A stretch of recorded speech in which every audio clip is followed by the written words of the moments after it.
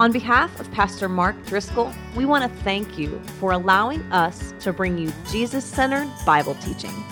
Like Pastor Mark always says, it's all about Jesus. To get all of Pastor Mark's sermons, blogs, books, and other content, please visit us at markdriscoll.org. There you can also sign up to receive additional free content from Pastor Mark and support this ministry with a gift of any amount. Thank you. Father God, I pray for us as a people, as a church. God, I pray that as we study your word, that we would have the heart of Mary who sat at the Lord Jesus' feet, that we'd be humble, submissive, teachable, and available. God, for those of us who have Martha proclivities, I pray we wouldn't check our phone. I pray we wouldn't be working on our to-do list. I pray we wouldn't be ruminating over the fact that our friend or spouse didn't take the shortest route to church today. So we're very frustrated with them because we wasted some time and we didn't get the best parking spot. God, let it all go. May we let it all go. May we examine Mary and Martha. May we have Mary's heart as we sit at your feet to concentrate for a bit in Jesus' name. Amen. All right, Mary and Martha, you ready to go? We get to study two fantastic women today. So all of you women, it's a special one for you. Here you go. All right, here we go. Luke chapter 10, 38 through 42. Now, as they went on their way, Jesus entered a village, and a woman named Martha Stewart welcomed him into her house. And she had a sister called Mary, who sat at the Lord's feet and listened to his teaching. But Martha was distracted with much serving. And she went up to him and said, "Lord, do you not care that my sister has left me to serve alone? Tell her to help me." But the Lord answered her, "Martha, Martha, you are anxious and troubled about many things, but one thing is necessary. Mary has chosen the good portion, which will not be taken away from her." Here's the story of Mary and Martha. Let me unpack for you 6 initial observations, and then we'll dig and delve and dive more deeply into the story. Number 1, Jesus had foes, fans, and friends. If you are someone who leads in ministry or business, or you're a musician or an athlete, whatever it might be, you will have foes, people who choose not to like you. You will have friends, and you will have fans. The fans like you, the foes don't. The thing that is similar between fans and foes, they choose you. Friends, you choose. So that's a special, unique relationship. There were many who had chosen to be Jesus' foes. There were many who had chosen to be Jesus' fans. There were only a few that Jesus had chosen to be friends. Jesus had friends. You and I need friends. We get to choose those friends. And he chooses Mary, Martha, and Lazarus. This is a family comprised of 2 sisters and a brother. We see them in relationship with Jesus through the Gospels. He stays at their house. He's friends with them. He loves them. He cares for them. They care for him. These are close friends. Isn't it amazing that Jesus hand-selected these people to be his friends? Who are your friends? Number 2, second general observation, they were friends who ministered to Jesus. Isn't it amazing that Jesus ministers to a multitude? Well, who ministers to Jesus? Mary and Martha. They feed him, house him. We see that Jesus is traveling quite a bit. He's often homeless, doesn't know where he's going to sleep or eat. Mary and Martha, along with Lazarus, they open up their home and they minister to Jesus. Those who are in leadership pour themselves out, and it is really helpful if there are a few friends who pour into them. This is how it works. Now, we don't know for sure how this worked, but perhaps at their house, they had a guest room for Jesus. I can't tell you how nice it is to have friends who get hospitality. Now, Jesus was traveling on foot, a few-month journey from the region of Galilee, ultimately to Jerusalem, where he would be crucified. He travels far less than first class. He's definitely not coach. He's walking. Right? Now, I can tell you, even just flying, when you show up, you're tired, you're exhausted, you're hungry, and everybody is ready to take the life out of you. That's how it works. They're all rested up and ready to go. They've had a few cups of coffee. They took a nap. They're ready for you. Right? So when Jesus pulls into a town, the crowd swarms him. Everybody needs, wants, demands something. He's like a rung bell. He's tired. He's hungry. He's thirsty.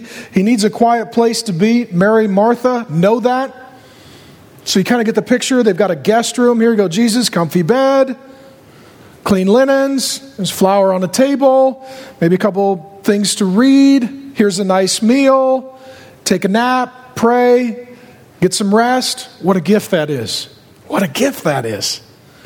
They understand that Jesus needs to be ministered to so that then he could minister to others. And they're his friends. Number 3, the male Jesus, who was single, had female friends. Mary and Martha were friends of his. And they're like sisters to him. Jesus has female friends. And see, this is exceedingly important in our day. There are so many singles. The relationships between the men and the women can get very confused because in our culture, most relationships among those who are single and of the opposite sex gravitate towards sin. It becomes emotionally inappropriate, physically inappropriate. Things are not as they ought to be. It's because the category that our world has is that a man and a woman are to have a physical sexual relationship. In the Bible, another category is given. That is a familial friendly relationship. So the Bible says, for example, that gentlemen, we should treat the ladies as what? Sisters. With holiness and reverence and respect and propriety. That's what it says. So you can enjoy your sister and have a friendship with your sister, and there's nothing romantic or sexual or inappropriate of any sort or kind.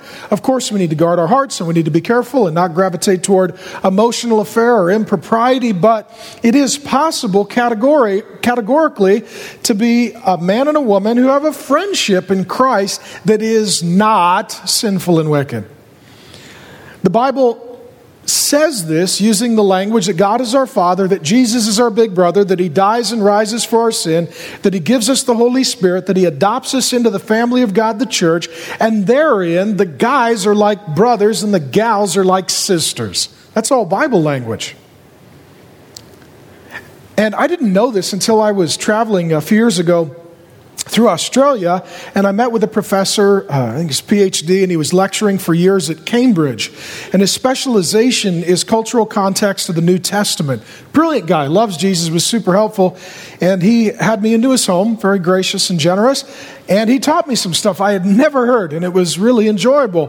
One thing he said was that in the Roman Empire, in the days of Jesus and in the days of the New Testament era, it was actually illegal to call someone brother, sister, mother, father who was not a biological relative. Because that was family name, and as a result, inheritance and property rights were tied to the family name. So you can't say that's my brother or that's my sister because that upsets the entire social order.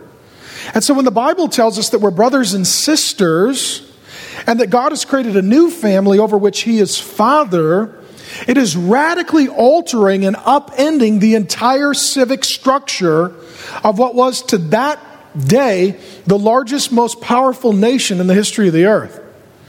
It's because through Jesus, our relationships are so radically altered that we need new language to contain them, and it is the language of family. And Jesus here demonstrates this in his friendship with Mary and Martha. He's demonstrating that he is like a big brother to them and they're like little sisters to him. And it's a good precedent and paradigm for all of us in relationship with the opposite sex. Number 4, Jesus discipled women for ministry. To sit at someone's feet was an official position. In that day, you were not accepted to a school. You were accepted by a teacher. So you didn't apply to Harvard. You applied to your rabbi. And if you applied to your rabbi and they examined and investigated you, then you would be accepted and you were given the honorable position of sitting at their feet while they lectured and instructed. And so your commitment was more to a teacher, a professor, a rabbi, than it was to an institution or an organization. And lots of people would want to sit at Jesus' feet, but only a few were allowed to. And Mary was among them. That's why we see with the Apostle Paul in Acts 22, when he's reflecting back on his former life before he met Jesus as Savior, He says that he was formerly trained by, quote, sitting at the feet of the Rabbi Gamaliel. That's his articulation of his academic pedigree and instruction. So when we see Mary sitting at Jesus' feet, that means she has been selected as one of his honored students to be a disciple of his and to receive formal ministry training from none other than the Lord Jesus Christ. Some have wrongly maligned the position to say that we don't believe in women in ministry. That's not true at all. No one can read the Bible and not see that women from beginning to end are involved in ministry and should be involved in ministry. Should be theologically trained, encouraged, developed to use the gifts that God gives them to introduce others to Jesus and to help those who know him to grow in love with him. All women who belong to Jesus should be prepared for ministry because they're all in ministry to varying degrees and ways according to their gifts and calling. Now, Jesus doesn't have any women among the 12 apostles. Just like the New Testament church doesn't have any women among the office of elder, and we follow that same precedent and pattern. But that in no way denigrates, disregards, dishonors, disrespects the women. We see it here, and this was a radical thing. Imagine going to a very traditional, religiously oriented Western nation 2,000 years ago, where women were not regarded necessarily as equal to men. They were not present in the instruction among men. And you walk into Jesus' instruction, and there are men and women sitting together, both getting trained and developed for formal ministry. This is radical. This is revolutionary. And this is the gift that was given to Mary. Number 5. Siblings in general, but sisters in particular, are just different. Again, 6 initial observations. How many of you have a sibling who is different than you? Okay? Slight chuckle. How many of you ladies have a sister who's different than you? Here's Mary, Martha. Martha's the firstborn. She's the older. She's the driver. To-do list. She's the gal. Comes home from school. Checks the chores chart. Puts her backpack away. Starts chopping stuff for dinner. She has it all nailed down. Mary, she's more like a butterfly. Wherever the wind's blowing, that's where she's going. We had this conversation at my house. My oldest daughter, Ashley, is a lot like Martha. My younger daughter, Alexi, is a lot like Mary. We had this conversation at dinner, and we had it again today over lunch, and they were just cracking up. They walked into my office after service, and Ashley looks at Alexi and says, "Hi, Mary." And Alexi looks at Ashley and says, "Hi, Martha." And they just both burst into laughter because it's amazing how different they are. Number 6, the church is a family, and like all families, the brothers and sisters who are different than us annoy us. Amen? Amen. Some of you are like, "Man, I'm going to church and I'm in community group, but it's not working. They're annoying me." Oh, yes, it is. That's a family. We annoy one another with our differences. And that's what happens with Mary and Martha. Martha is annoyed by Mary because Mary is different than Martha.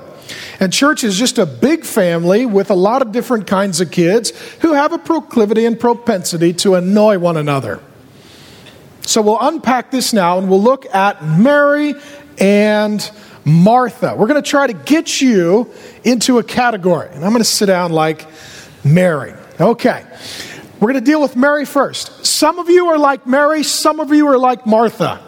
Okay. And you're going to need to pick a team. Who are you? For those who are like Mary, Mary's more contemplative. For those of you who are like Mary, you will gravitate toward the contemplative disciplines. Silence, solitude, prayer, fasting, journaling. For those of you who are more like Martha, active. You're going to do things. You're a driver and a doer. You're going to gravitate toward those spiritual disciplines that are not contemplative but active. Preaching, teaching, serving, healing, administrating, fighting for justice, getting things done. Now, Mary is more word-based. She sits at the feet of Jesus, teach me the Bible, instruct me. I want to grow in my knowledge of the Word. Martha's work-based. Do something. Get up. Make something happen. Mary is a BB and Martha is a doobie. I took this, not like you're thinking. I did an interview with the theologian R.C. Sproul. Great, really fun guy, even though he's a Pittsburgh Steelers fan. His wife was there with him. She's really cute. They've known each other since they were little kids. They were literally running around the elementary school and bumped into each other and have been together ever since, and now they're grandparents. And he explained it this way. He said, well, one of us is a doobie and the other is a BB, and I thought it was cute, so I quote R.C. Sproul on that. Now, Mary's a BB. It's all about being with Jesus, being teachable, being humble, being present, getting her time with Jesus, getting her connection with Jesus. It's about being. For Martha, it's doing. Got to do the dishes, do the laundry. You got to do the chores, do the task. We'd say that Mary is type B, Martha's type A. Mary is worried about, to quote Brother Lawrence, the presence of God. Being in the presence of Jesus, growing in love with Jesus, listening to Jesus, being taught by Jesus, enjoying the presence of Jesus. She's in the living room. Now, Martha's in the kitchen. What she's working on is not enjoying the presence of God, but preparing presents for God. Hey, Jesus, I have a clean bed. Hey, Jesus, I made dinner. Hey, Jesus, I made a cake for you. I have a lot of presents for you. I don't enjoy the presence of you. I'm creating presents for you. Mary worries a lot about the relationship. Did I get my time with Jesus? Did I sit at his feet? Did I listen? Did I learn? Was I humble? Was I teachable? How's my relationship with Jesus? Martha's more worried about her responsibilities. She's the gal with a never-ending checklist of things to do. Now, how many of you gals, earnestly and honestly, you would be freaked out, like Martha, if you lived in a small village and sort of unannounced, you heard Jesus is in town, along with a whole lot of people, maybe 80 or 100 of them, and he needs a place to stay and they need something to eat. And you realize that probably is going to be your house. How many of you guys would freak out? Short notice. You would say, Jesus can't come over? I haven't had a shower. I'm in sweats. We don't have anything to eat. The house is not clean. There's no Costco here.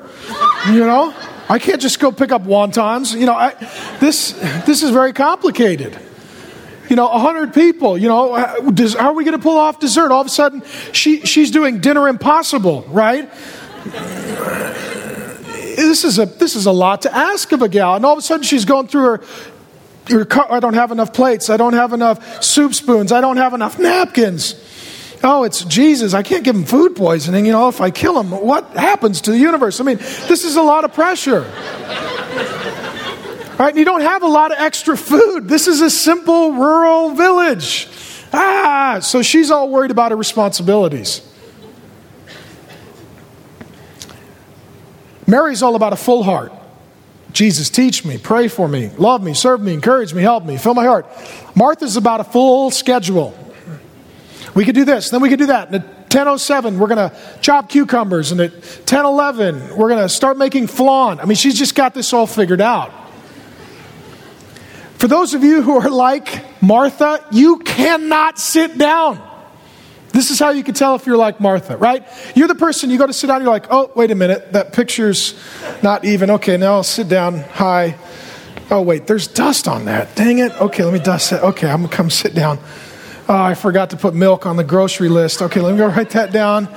Come back. All right, well, I'll tell you what, we'll just watch TV. Oh, my gosh, there's fingerprints all over it. You can't sit down. You're more like a Jack in the Box, right? You can't stop. You can't stop. That's Martha. No, let me ask you this. How many of you are Martha? Marthas in the house? Marys. How many of you are annoyed with one another? Okay. Put your hands down. But if you're married to someone who's like, if you're a Mary and you're married to a Martha, they're annoyed with you a lot. Amen? They may even be annoyed with you right now Because maybe Mary drove and Martha's in the passenger seat like, this is not the shortest route to church. We're not going to get there on time. There's never any parking. You're going to make us late. You walk in frustrated, Martha. And meanwhile, Mary's just like, we should have probably prayed or something. I don't know. Like, maybe we could have sang worship songs on the way to church. Right? So here's what we're going to do. Some of you will say, oh, don't stereotype me. Okay, fine. Stereotype yourself. You received a name tag on the way and you're like, did the Baptists take us over? Did we get ambushed? How come we have a name tag? You have to write on your name tag who you are, Mary or Martha, okay? Mary or Martha. And if you're a guy, you could write Marv or Marty if that's very difficult for you. But okay, write it down. Who are you? Mary or Martha? Who are you? Write it down. Put your name tag on. All right. So put your name tag on. How many Marys? Okay. How many Marthas? Somebody say, I don't know which I am. Well, then you're Mary. Okay. Martha knows. Amen? All right, we're going to look at Mary and Martha a little more. It's kind of fun, isn't it? It's good. All right. So we're going to look at Mary. Now, first we're going to look at Mary. For those of you that wrote down Mary, this is for you. This is what the scriptures say here about Mary. Luke 10:39. Mary sat at the Lord's feet and listened to his teaching. Here's what the Marys like. Marys need time in the Bible. They need silence and solitude and prayer. They need to go to church. They need to be with God's people, and they need to sit at Jesus' feet. That's Mary. She wants to sit with her brothers and sisters in Christ, and she wants to learn the Bible, and she wants to pray, and she wants to be equipped for ministry so that she can have a heart that is full of love for Jesus and a life that is filled with good works with Jesus. Amen? That's Mary. Mary is fantastic. She's amazing. Luke 10:42, Jesus, in speaking of Mary to Martha, says this, one thing is necessary, Mary has chosen the good portion, which will not be taken away from her. Here's what Jesus is saying, Martha, there's a lot you can do, but there's something that's most important. In fact, Martha, you could take everything you've ever written on every to-do list and combine their importance, and they're not as important as getting time with me. Mary chose the good portion. And here he's using curious language because what's Martha been doing all day? Preparing a meal for Jesus and his friends, as well as his fans. And I'm sure she was going to serve Jesus the good portion. All right, he was going to get the big piece of chicken. Right? And everybody would be like, how come Jesus' chunk of cake is always bigger than ours? Because he's God.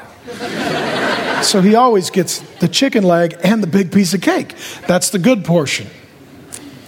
And what he tells her is, you know what, Martha, you were trying to give me the good portion. Mary was wise and humble and teachable and available and present. I gave her the good portion. She got the best feast of all because man does not live on bread alone, but every word that proceeds from God. Mary spent time with me and I taught her. Jesus is her good portion.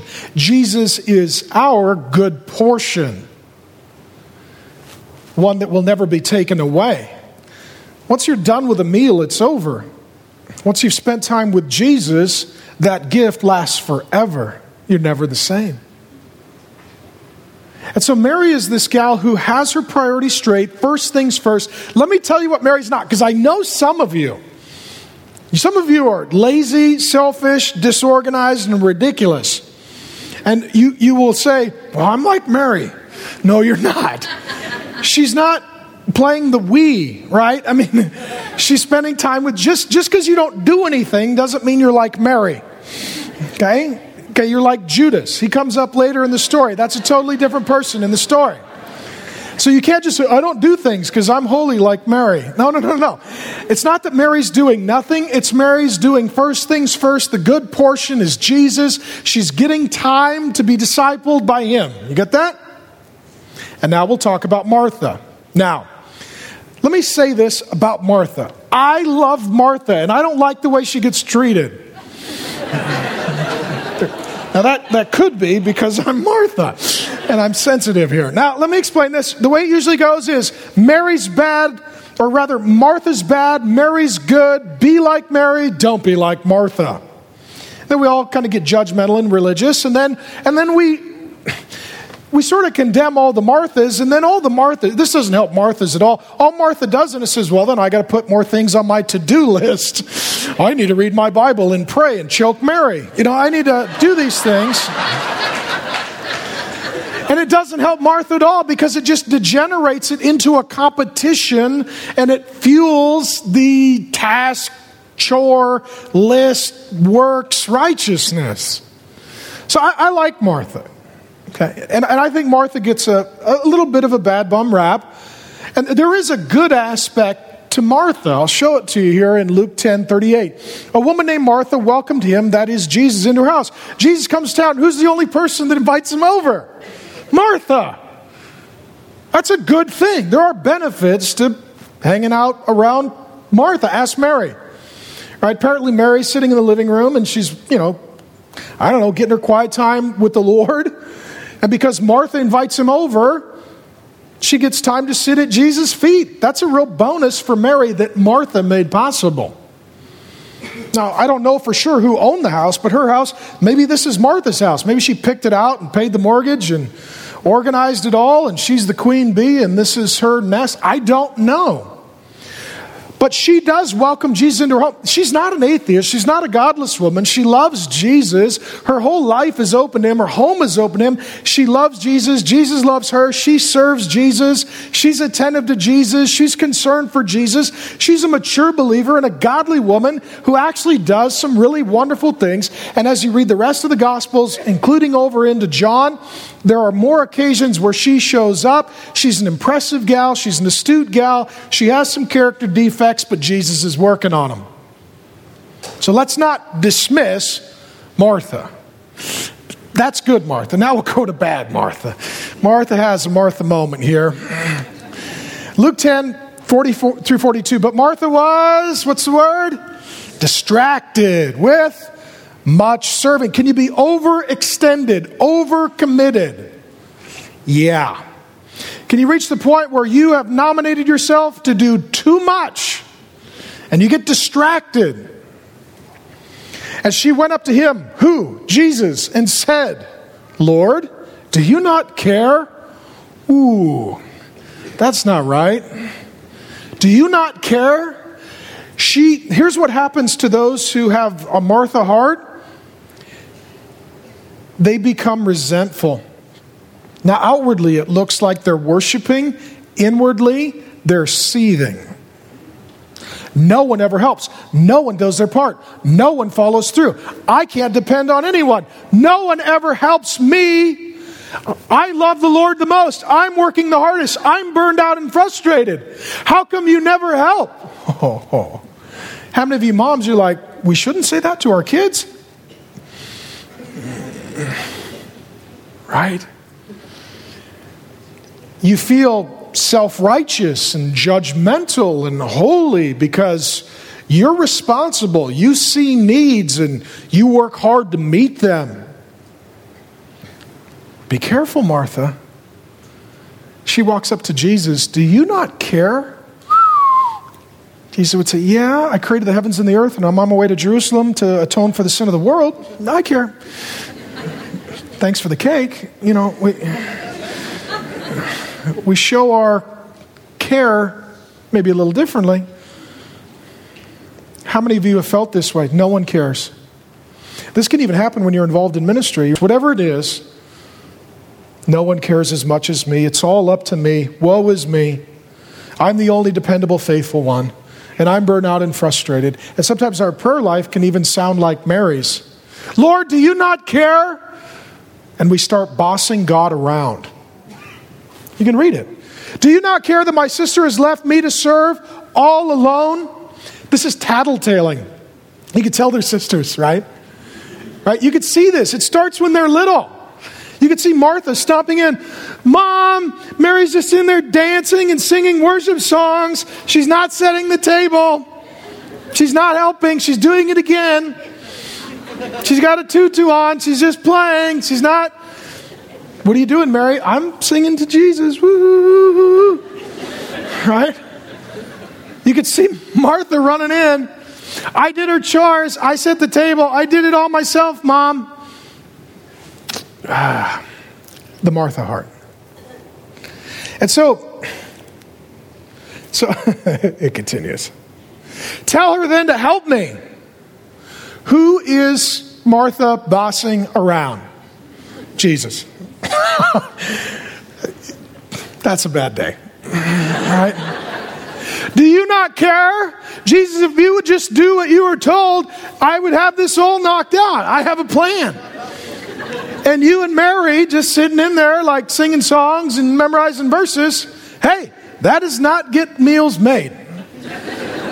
Now, she should have already heard that Jesus makes food. He's already, right? I mean, a little earlier in the book, a little boy came up to Jesus with a Lunchable and he fed a stadium, right? She could have went in there and sat down and said, hey, Jesus, you know what? Everybody's hungry. Do that free lunch thing, and I'll be taking notes here at the Bible study. She doesn't do that. Instead, she nominates herself for something that Jesus didn't appoint her to, and then she's frustrated when Jesus doesn't do what she tells him. Oh, what a Martha am I. How many of you are burned out, frustrated, doing things that Jesus didn't ask you to do in the first place? Okay, and all the Marys are sitting next to the Marthas going, this is the best sermon ever. This is the best sermon ever. I can tell you why Martha's single. She nags a lot. She's a nag. Right? Anytime Jesus shows up at your house and you're chasing him around with a wooden spoon, that may be a reason why men are not attracted to you. It's okay. We'll edit that out. But the Lord answered her, Martha, Martha, which is a term of endearment. This is, Martha, come on, Martha. Hello, I'm God. Martha, please. Think this through with me here. You are what? Anxious, stressed out, freaked out, furrowed brow, grumpy, grouchy, and troubled. Oh, we're never going to get this done. This will never work. There's too much to do. I can't believe he dropped in on me. How come he has to have so many people with him? He didn't call in advance. This is not acceptable. She is troubled about many things, but one thing is necessary. Martha, I know you're freaked out. You got a million things to do. You're never going to get them all done. So how about if we start with this? Spend some time with me.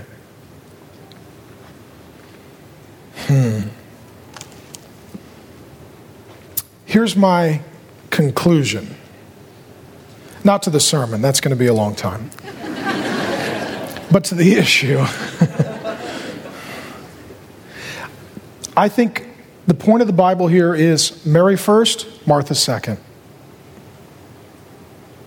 Spend time with Jesus, then get stuff done. To worship like Mary and then to work like Martha.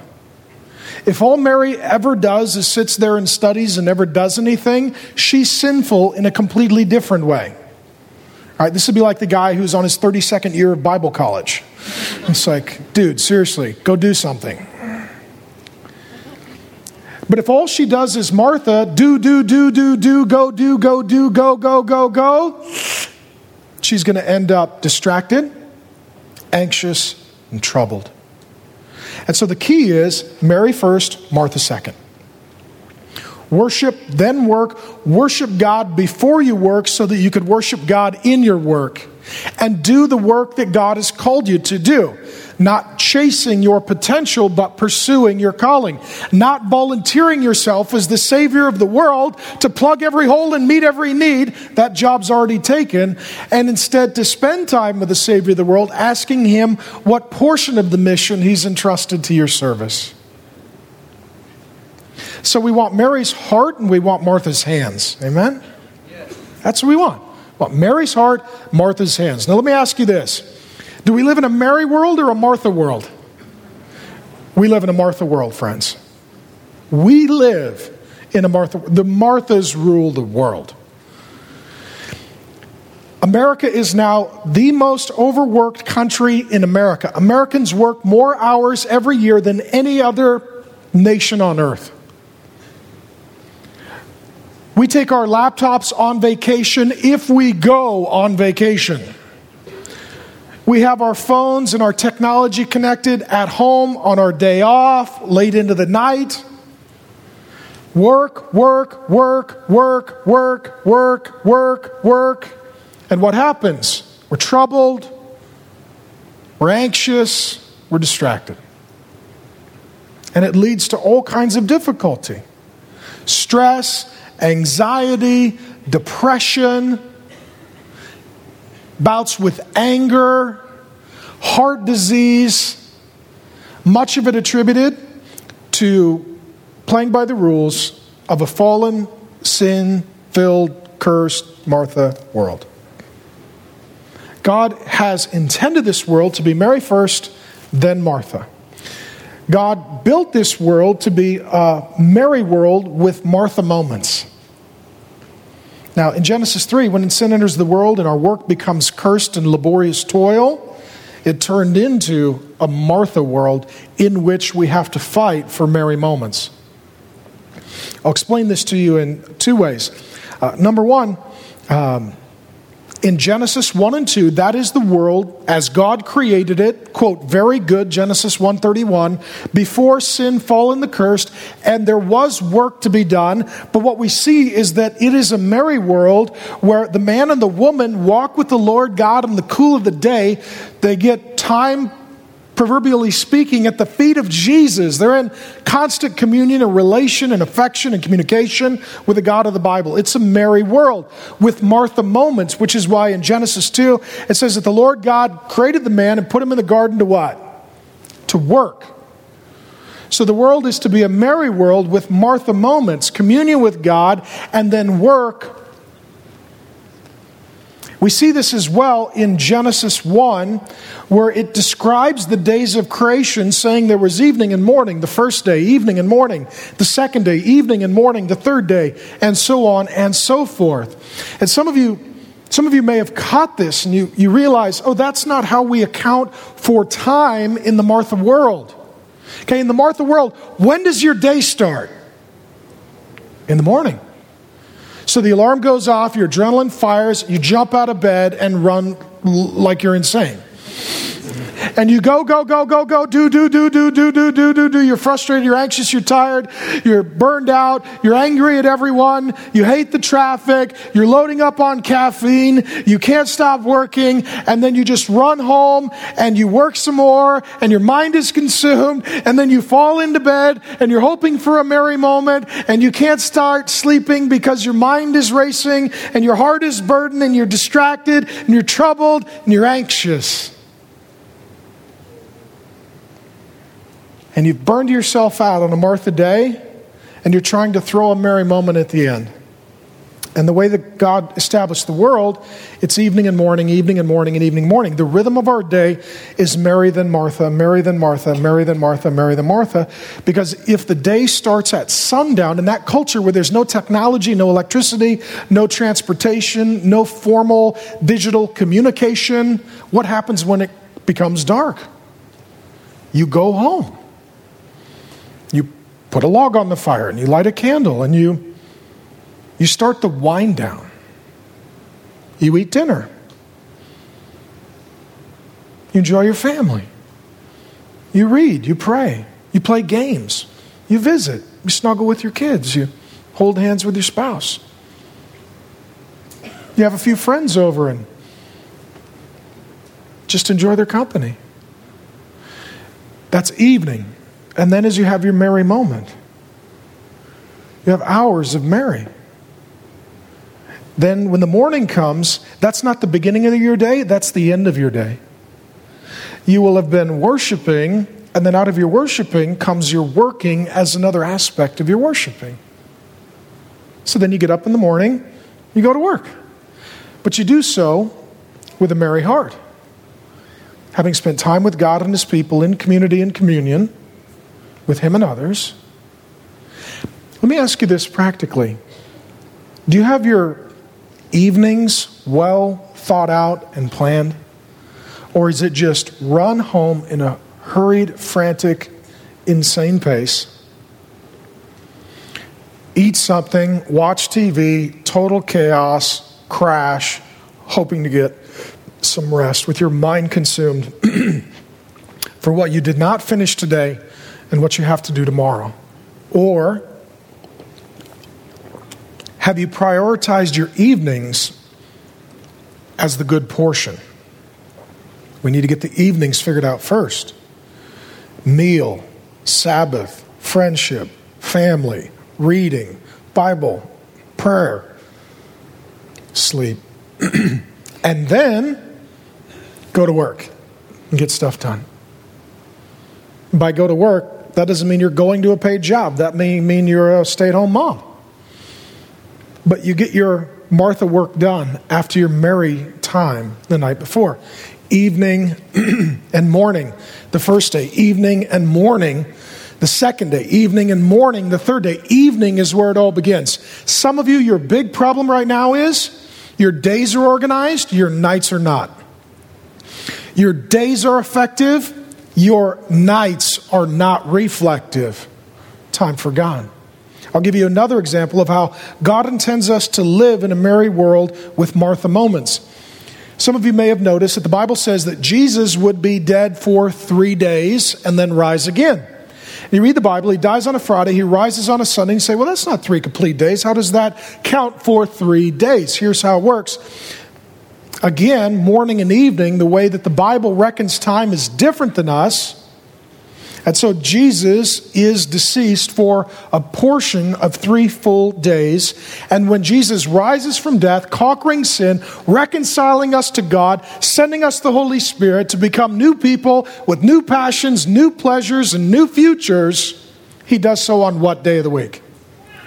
What day upon which does Jesus rise from death? Sunday.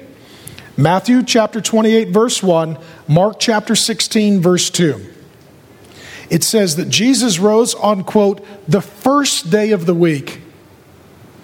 You know what the first day of the week is now? Sabbath Sunday. The day starts with Mary time and then Martha time, and the week starts with the Mary day followed by 6 Martha days. You get it? So the first priority, Sunday's not the last day of the week. You don't run like Martha and then collapse and try and recover in a merry day. You make that first priority and you start thinking about, how do I reclaim the Sabbath? Not in a legalistic way. Sometimes people legalistically rule the Sabbath. That's what happens when Martha takes over the Sabbath. All of a sudden it's a whole you can't do this, you got to do that, you can't walk this far, you can't eat that, you got to prepare your meals the night before. Like, oh my gosh, I can't wait to go back to work, where it was simple and I didn't have such a massive to-do list. When Martha takes over the Sabbath, it's no fun at all. The point of the Sabbath is rest, connect with God, connect with people. That's it. It's supposed to be a replenishing time. So you think through, your first day of the week is Sunday, the day of Jesus' resurrection. Go to church, have a meal, hang out with your family, take a nap, get together with friends.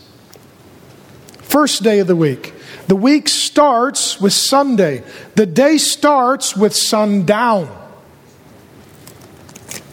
How many of us have had it all backward? How many of us have had it all backward? We don't have time at night for God and people. We don't have time on Sunday for God and people because we live under the myth that if we just keep punching out our Martha list, eventually it'll be all done and we'll get our life back. Okay, I lived under that myth for over a decade. We had children. The church grew. I eventually blew out my adrenal glands, my thyroid. My health was terrible. I was more grumpy, frustrated, difficult, not good. I was like Martha, distracted, anxious, troubled. And God in His providence allowed me to feel a little pain of my folly and make some corrections in my diet and my schedule and my life patterns and habits and rhythms. And I'm not great at Mary yet, but I'm, by God's grace, better than I used to be. And the truth is, Martha, you're never going to get everything done that you've got on your list. And if Jesus is last, you'll never get to Him. And so you make sure that time with Jesus is first. Going to church, sitting first. Going to community group, sitting first. Getting time with Jesus and His people, first things first. Now, how many of you in hearing this, you're Martha? You go, oh man. Here's a few things for the Marthas.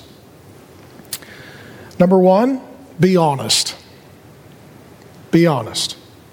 I believe Martha is honest because what we learned early on in Luke is that Luke was not an eyewitness to all these events in the life and ministry of Jesus. So he went around funded by a wealthy benefactor named Theophilus, which means lover of God, to interview everyone. What happened? What did you say? How did it go? So we know now that this is a private conversation that we're investigating between Martha and Jesus. So there's only two people that know what was really said. And Jesus had already returned to heaven, so Luke had to go and interview Martha. And she gives us an honest, earnest, repentant, accurate description and depiction of the conversation. What she doesn't give is the unrepentant version. Yeah, Jesus came over and had to feed 100 people. And like usual, Mary didn't do a dang thing, but I got her done. It doesn't say like that. Good thing I was there. She doesn't say that at all. She says, oh man, I was chasing Jesus around the house with a wooden spoon, and that was a bad day for me. But Jesus lovingly, graciously pursued me, corrected me, loved me, and taught me, and restored me. So Martha, first thing is, you got to just be honest like Martha was. Tell the story of your life as it is, not as you have told it. Nobody's responsible. I'm the only one. I'm a total victim. I'm going to volunteer for everything. I'm going to save everyone. Tell it like it is. I've overextended myself. I'm not worshiping in my heart. I'm seething in my heart, even though it looks like I'm worshiping with my hands. I'm distracted from first things first. I'm anxious and I'm troubled. And I've neglected the good portion. Additionally, for us Marthas, we need to know that Jesus here is not condemning her, but He's inviting her. Now, when He comes to her and looks at her and He says, Martha, Martha, do you think it's with a furrowed brow? You think Jesus is giving her the stink eye? Martha. Grinded teeth, like, Martha, Martha, Martha, You think it looks like a standoff before a cage fight? Martha, you think He's giving her the stare down? No. I see Jesus smiling, maybe even being a little bit playful, right? A little goofy, because she's so serious. Oh my gosh, I have to put together 1,000 hors d'oeuvres. And Martha, Martha, Martha. I think Jesus has got a friendship with her. She's like a sister. And He's drawing her out, inviting her out. Hey, Martha, let's refocus this. Martha, Martha, I love you. Come on, let's talk about this. Let me pull you out of your funk. We Marthas need to know Jesus is smiling at her. He loves her. He's not condemning her. He's not just trying to put another thing on her to-do list so she can check quiet time. He's inviting her into a relationship. He's drawing her out, loving and encouraging her. That's Jesus with you today, Martha. He loves you. Not mad at you. But He has some things He needs to tell you. So sit at His feet. Here's what we need to do as well, Marthas. We need to apologize to the Marys, right? Sorry. Man, the whole time I've been nagging and frustrated and bitter and bossy. I was trying to make you like me. You were trying to be like Jesus. And I was trying to make you like me. The point of discipleship is not to make people like us, but to make people like Him by the grace of God. Some of you with your spouse, your kids, your friends, you keep nagging, condemning, browbeating. You want them to be like you and help. Yeah, but maybe they're spending time with Jesus and you need to do the same, and they're trying to become like Him. And they don't need to become like you. You need to become like Him as well. Some of you just need to apologize to the Marys. I'm a Martha. My wife's a Martha. We're both Marthas. That's how we got it done. Early on, man, we would do. All the community groups, all the premarital, all the membership classes, everything in our home. Between 2,000 and 3,000 people a year in our home.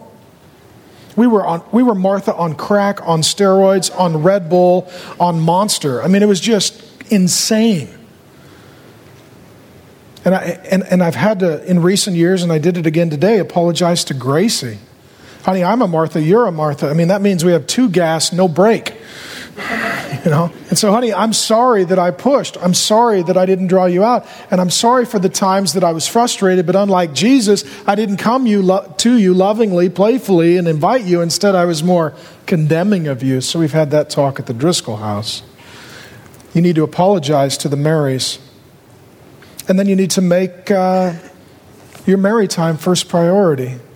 Church, Bible reading, prayer, day off, time with God and His people.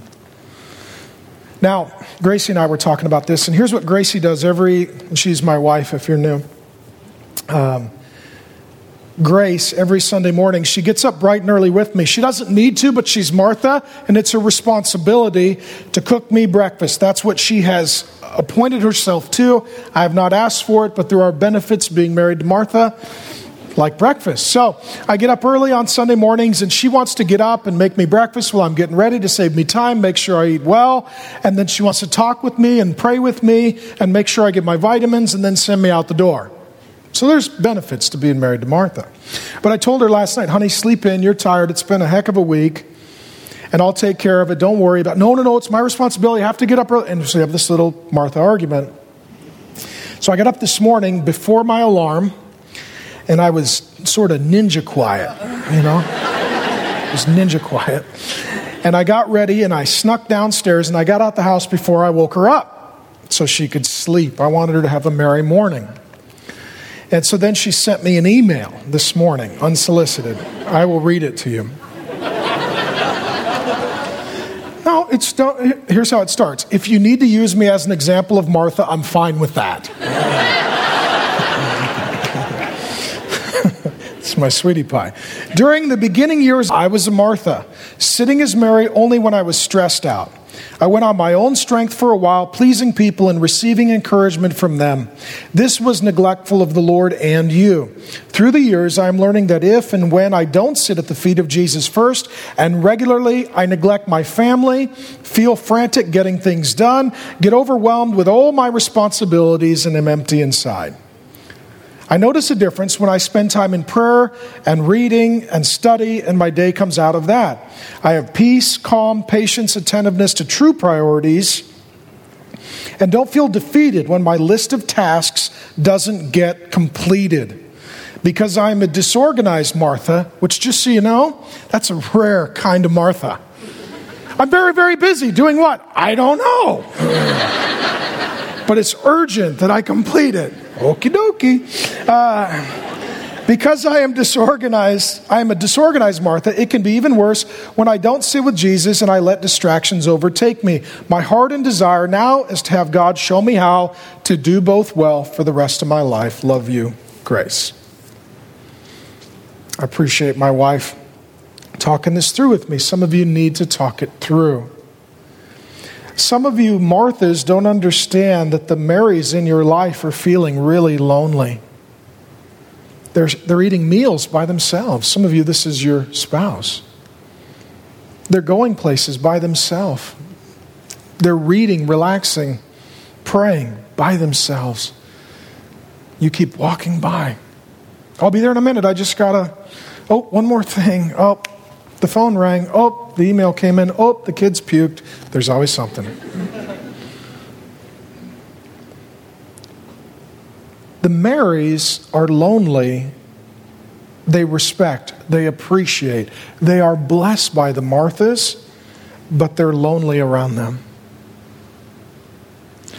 And sometimes the Marthas don't even pay attention to the Marys unless the Marys have a problem or a need or a crisis. And then they're there to help. But otherwise, they tend to ignore. We've looked at Mary. We've looked at Martha. Let me ask one final question. How do you think Jesus felt? I think Jesus missed Martha. I think he appreciated her hard work, her devotion, her hospitality. I believe he was grateful that she opened her home. I think she was right in recognizing that there was a need and people were requiring loving service. I don't think Jesus condemns her for any of that. But he does reveal her heart motive, and he invites her to spend time with him. Friends, let me say this. Perhaps it is that Jesus simply misses you. He doesn't need you to do more. Like every relationship, he just wants time with you because he cares for you. And I believe that is his invitation to Martha. Martha, Martha, I'm passing through town. I'm not going to be here for long. Eventually they're going to crucify me. I have a lot of foes. I have a lot of friends. I have a lot of foes. I have a lot of fans. I don't have a lot of friends. Martha, you're one of my friends. We're here. Let's just sit in the living room and visit with everybody and pray and talk and laugh. We miss you. I miss you. We all miss you. Jesus missed Martha. He didn't need her, but he loved her, and he enjoyed her, and he pursued her. So here's what we're going to do now. We're going to give you, Marthas, an opportunity to not leave.